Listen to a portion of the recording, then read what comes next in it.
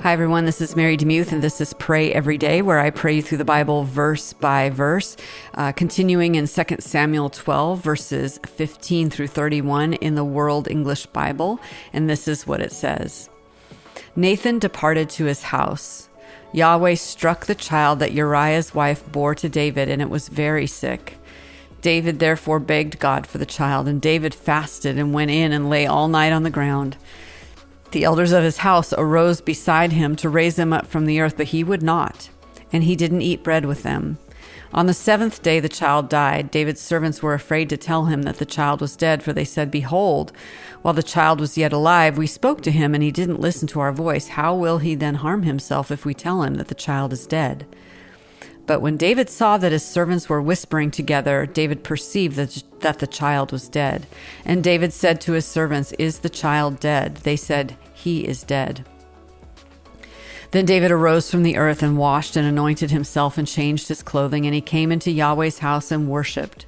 Then he came into his own house, and when he requested, they set bread before him, and he ate.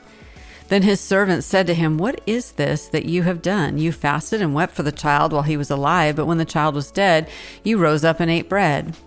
David said, "While the child was yet alive, I fasted and wept, for I said, 'Who knows whether Yahweh will not be gracious to me, that the child may live?' But now that he is dead, why should I fast? Can I bring him back again? I will go to him, but he will not return to me."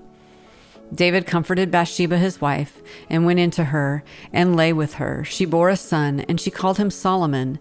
Yahweh loved him, and he sent by the hand of Nathan the prophet, and he named him Jedediah, for Yahweh's sake. Now Joab fought against Rabbah of the children of Ammon, and took the royal city.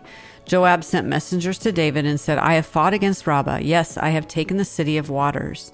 Now therefore gather the rest of the people together and encamp against the city and take it, lest I take the city and it be called by my name."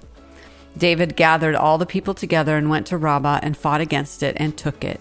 He took the crown of their king from off his head, and its weight was a talent of gold, and in it were precious stones, and it was set on David's head. He brought a great quantity of plunder out of the city. He brought out the people who were in it and put them under saws, under iron picks, under axes of iron, and made them pass through the brick kiln. And he did so to all the cities of the children of Ammon. Then David and all the people returned to Jerusalem. Mind if I pray for you?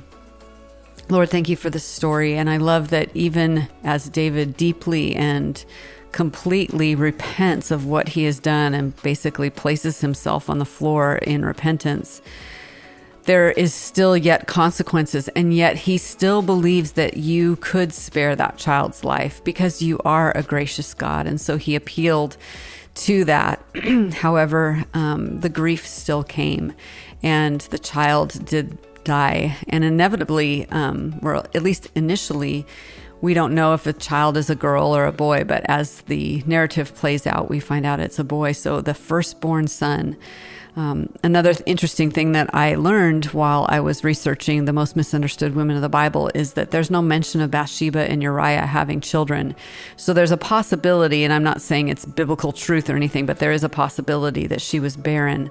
And so for her to go through this situation where everything is stolen from her, including her firstborn child, there is such grief there. And so in light of that, Lord, I pray for my friends listening today who are walking through grief, who have lost either a baby or a loved one or a friend over the past couple years. And that grief is thick. It is full of dark lament. And Lord, we cannot sometimes get beyond it. And so, Lord, I pray for a lifting of the countenance. I pray that you would give us the ability to grieve well, to weep when we need to weep, and to move beyond it, not in a sense of moving beyond that we're over it, because I don't think that really happens. We're all affected by grief for the rest of our lives. I still have grief over losing my father when I was 10 years old. So it doesn't go away. It does lessen. And I pray that the sting would lessen, Lord. I pray this in your beautiful, powerful name. In Jesus' name, amen. Thanks so much for listening to Pray Every Day. Today's podcast is brought to you by my friend Susie May Warren, and she's written My Brilliant Writing Planner. And you can go to mybrilliantwritingplanner.com and use the promo code PrayEveryday20 to get 20% off. She has several different formats that you can use for this planner, and she's got all sorts of pages. It's super thick, everyone. Super thick, and it's got everything that you would need to be an amazing writer this year. She's also a hero of mine, or I guess a heroine since she's a lady. She has written so many books, and she is a tenacious, amazing human being who loves to set goals, who loves to shepherd people through the goal setting process and habit stacking and all of those things. And you're going to find a bit of her soul on the page here. So Susie May, thank you so much for sponsoring Pray Every Day. And again, it's mybrilliantwritingplanner.com and use the promo code PrayEveryday20 to get 20% off. If you'd like to advertise with Pray Every Day, you can just email Kristen, my assistant. Her email is newsletter@marydemuth.com.